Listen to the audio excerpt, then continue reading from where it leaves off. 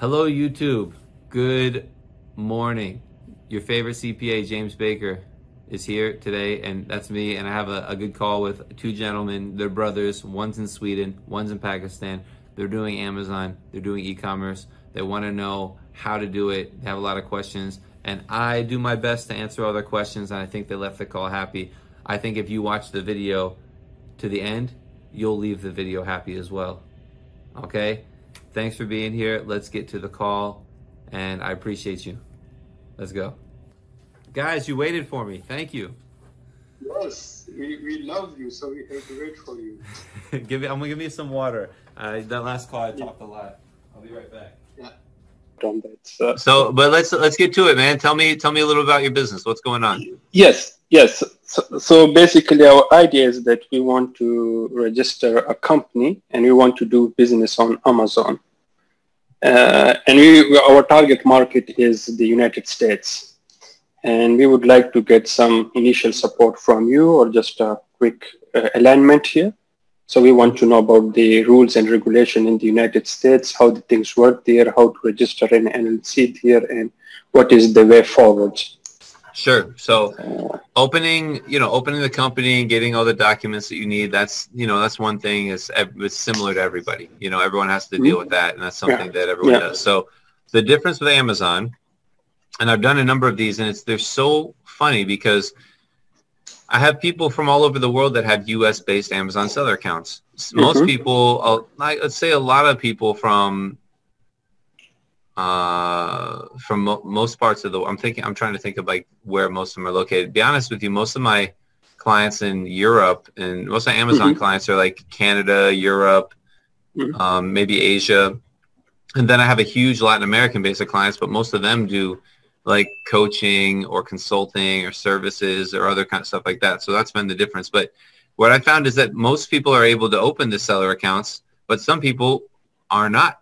And it's just weird how Amazon does this. And what we do is we provide support. So you need like proof of address. So even though obviously you're not going to be based in our office address, our clients use our office address, and I can give you a utility bill or something, like whatever you kind of need to show that you have an address here, and support you with that kind of stuff. And any kind of contracts or legal documents, that's kind of what we provide in addition. But it's definitely worth trying and worth applying to. It's just sometimes they don't approve everybody, and they don't really, just like banks, they don't really give you a reason why all the time. Are you a Swedish national as well? Yes. You're a citizen of Sweden? Yeah. So that makes it a little easier, Pakistan, you can do stuff from Pakistan, but it's easier from countries like Sweden and like Europe. Well, if we walk through it, so I mean, one is to register FBA account on Amazon, and that for the prerequisite for that would be that we would have an LLC company registered within an ENI number, and then we should have a bank account. Yeah. And if we move a step backward, and if you want to have an LLC registered, do we really need to have an address in the United States, or can we use any address anywhere in the world? I mean, what does it make difference? Why should we be present in the United States, so to speak? It's just what... is it something required by Amazon? Is it something required by the state's law? Or some banks want you to have a U.S. address, and you have to put down an address in the U.S. Regarding Amazon, I think they just do it for the KYC purposes. They need to know their clients. So if you can provide proper addresses for yourself and confirmation from your Swedish documents, often that works. And so the most recent one I did was from a woman who is from the Bahamas, and she lives there. She used her address there to register, but she had problems because just like the way that the Bahama license is writes her address, which is how her other bills write the address, is different, so it didn't approve her. So they're just like really particular. So we can try it. We would try and complete it like that. And I've done a couple of applications where we've gotten accepted. Also, it's just weird, and the stuff changes quickly too, because all of Amazon and these other companies are still figuring out what to do with their non-resident clients. So they change the information required all the time. But if you have an address in Sweden, you're a Swedish citizen, I think you should be able to move forward with that. But I mean, if we compare the pros and cons, what are those? Rather using Swedish address or to be having a virtual address in the States? It doesn't make a difference. Just getting the account approved is what you need. You know, whatever you have to do to get the account approved, it doesn't make a difference. Okay. And the second question I had, it's more like on, well, let's say we have the LLC registered. How does the sales tax work in different states?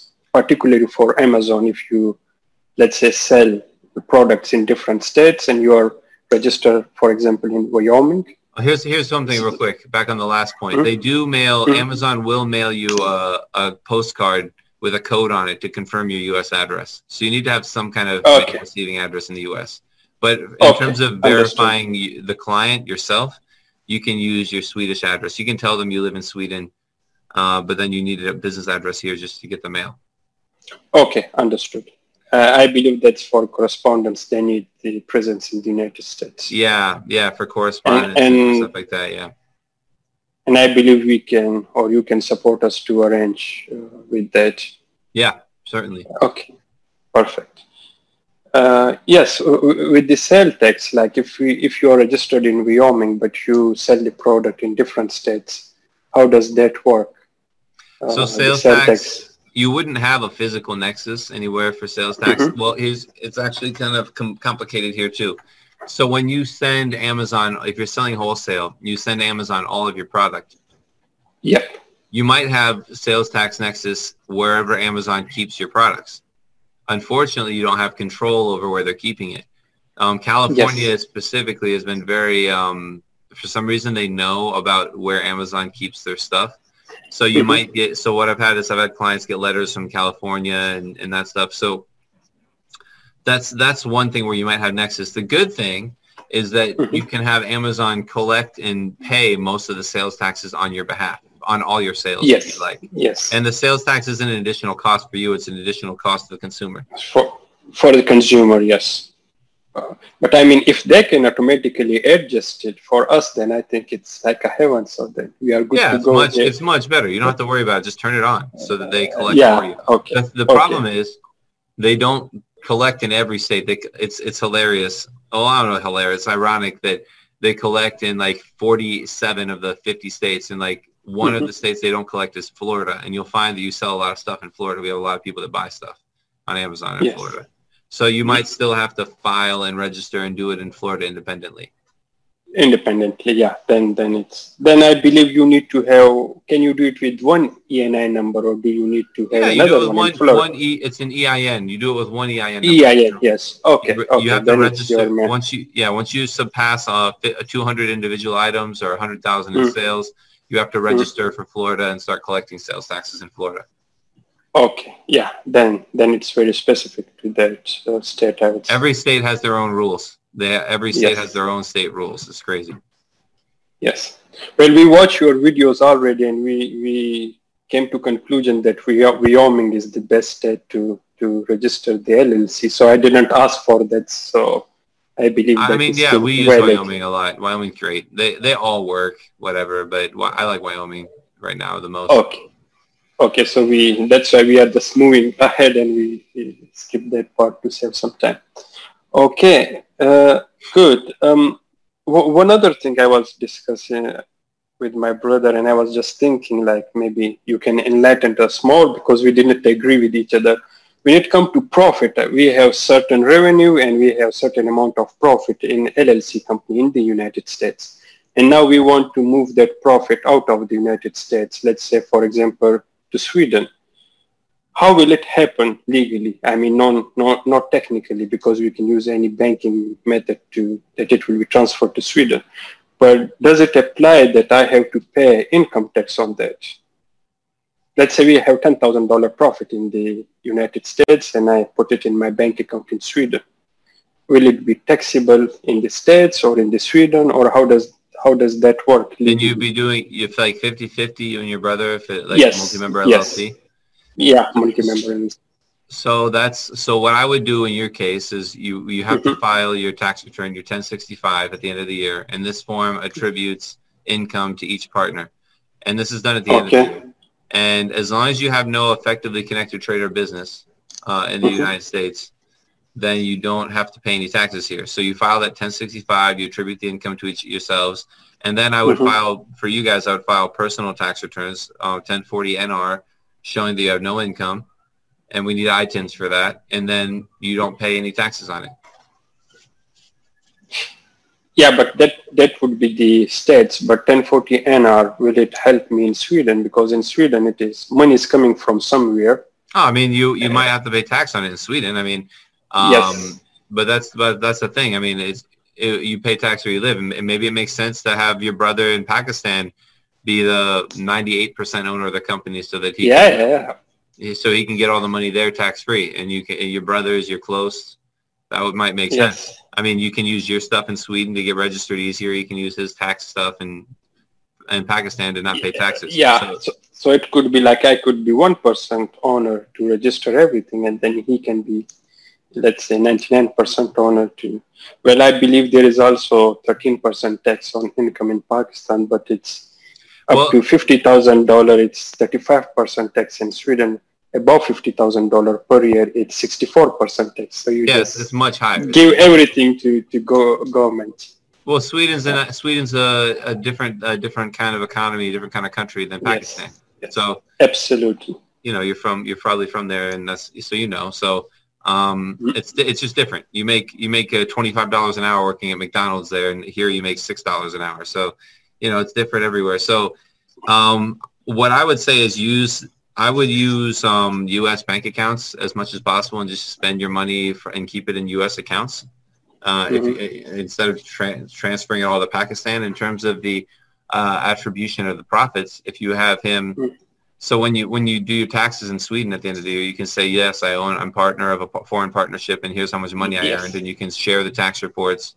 And it'll show if you're a 1% owner, you made this much money, and that's fine. And however you guys deal with the money is different. However you spend it or whatever is something. Yeah, that's another story. It's more for legally to declare it. Otherwise, it's that's what I would do. That's definitely what I would do in your situation, because I know Sweden's the tax authorities. I don't know, but I'm making a presumption that they are more organized and aggressive than the tax authorities in Pakistan. Absolutely, they are very organized and very aggressive because it's a socialist country, and we have one of the highest standard of living here, and that's how they need tax for it. Otherwise, it won't work. So, cool. Yes, that's all I have on my mind. Do you have some question? No, I mean, you guys are, everyone's unique. Everyone has their own stuff going on, and it's, you're doing Amazon, but you're brothers from different countries and unique countries that I've never seen brothers living in. And it's, I mean, just in my experience, whatever. I mean, so I don't know. That's the unique part about this call, but the Amazon stuff is all the same. You open the company, you do your best in the application. They say no, you fix it, and then you apply it. They say yes. Then you deal with sales taxes and your filings every year, and you're basically done.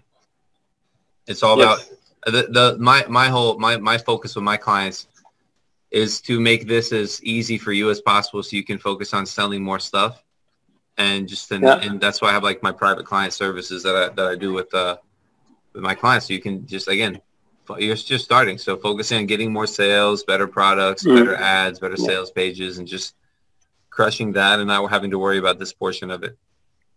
Because I think on the call we've come to a good solution. Yes, I agree on that. Okay, great. And if you would like to work together with you, how can you support us? Like, do you have something that we can look at, like package deal for us? Or I'll send you the standard package that we do. I'll send you an email right now. And that's and if you're both on the calendar, I'll send it to both of you. And that will be great. It's like our standard private client package. We just get everything done for you quickly and organized, and then we support you if you need other stuff or need other help. But we get the company and the EIN and everything. We'll ship it to you in like a week, Okay. and then you can get started. Yeah, because what basically we are looking forward to have a company registered, to have EIN or ENI, I forgot it, to have a bank account, and also maybe to have some agent, because we would also need help with the yearly declaration of taxes. Because I was watching one of your video, and if we miss it, we can get penalty up to 25,000 US dollars, and that won't be fun. Yeah, with a multi-member LLC, they actually are much more consistent with the application of the penalties. But this penalty is it's $200 per month per partner. So the max would for you guys would be like $4,800, but still a penalty that you would want to avoid.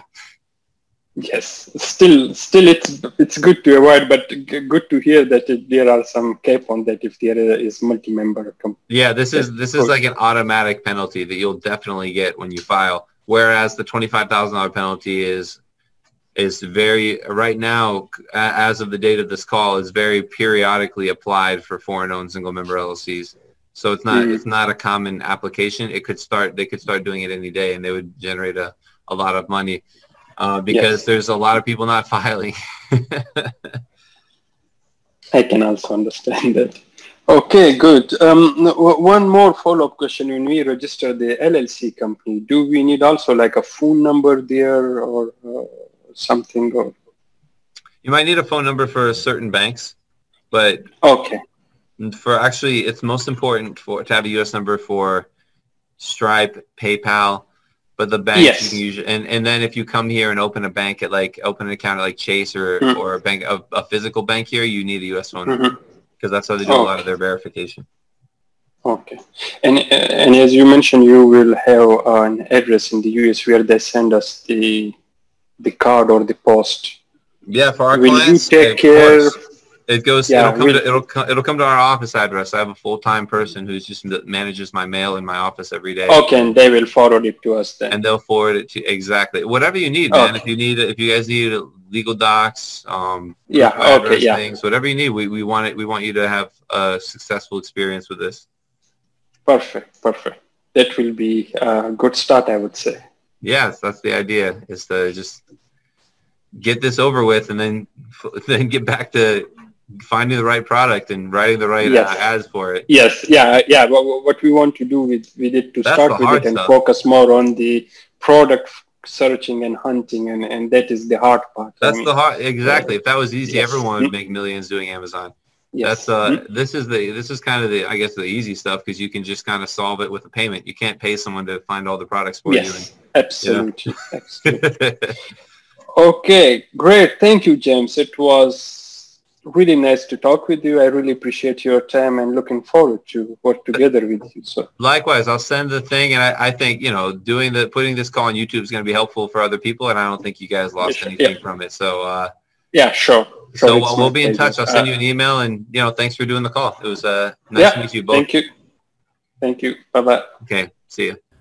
Okay, so that call was really nice. These guys were have a unique situation, Sweden and Pakistan. That's pretty cool. So a lot of people are opening Amazon stores right now, and they have a lot of questions. How can they do it? How does it work? And it's tricky. I've done it with a number of clients. I've applied with them, and we've opened the stores. And but after that, that's usually should be the easier part. And then the hard part is running the business, making the money.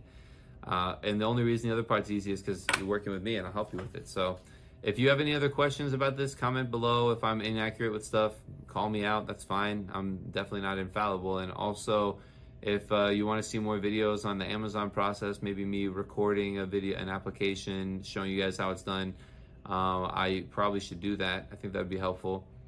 But yeah, if you want to call with me, schedule in the description below. I should have some times open to do these YouTube calls. And I wish you all an amazing day. Thanks for watching the video. Like, subscribe. I appreciate you. I'll see you in the next one. Bye.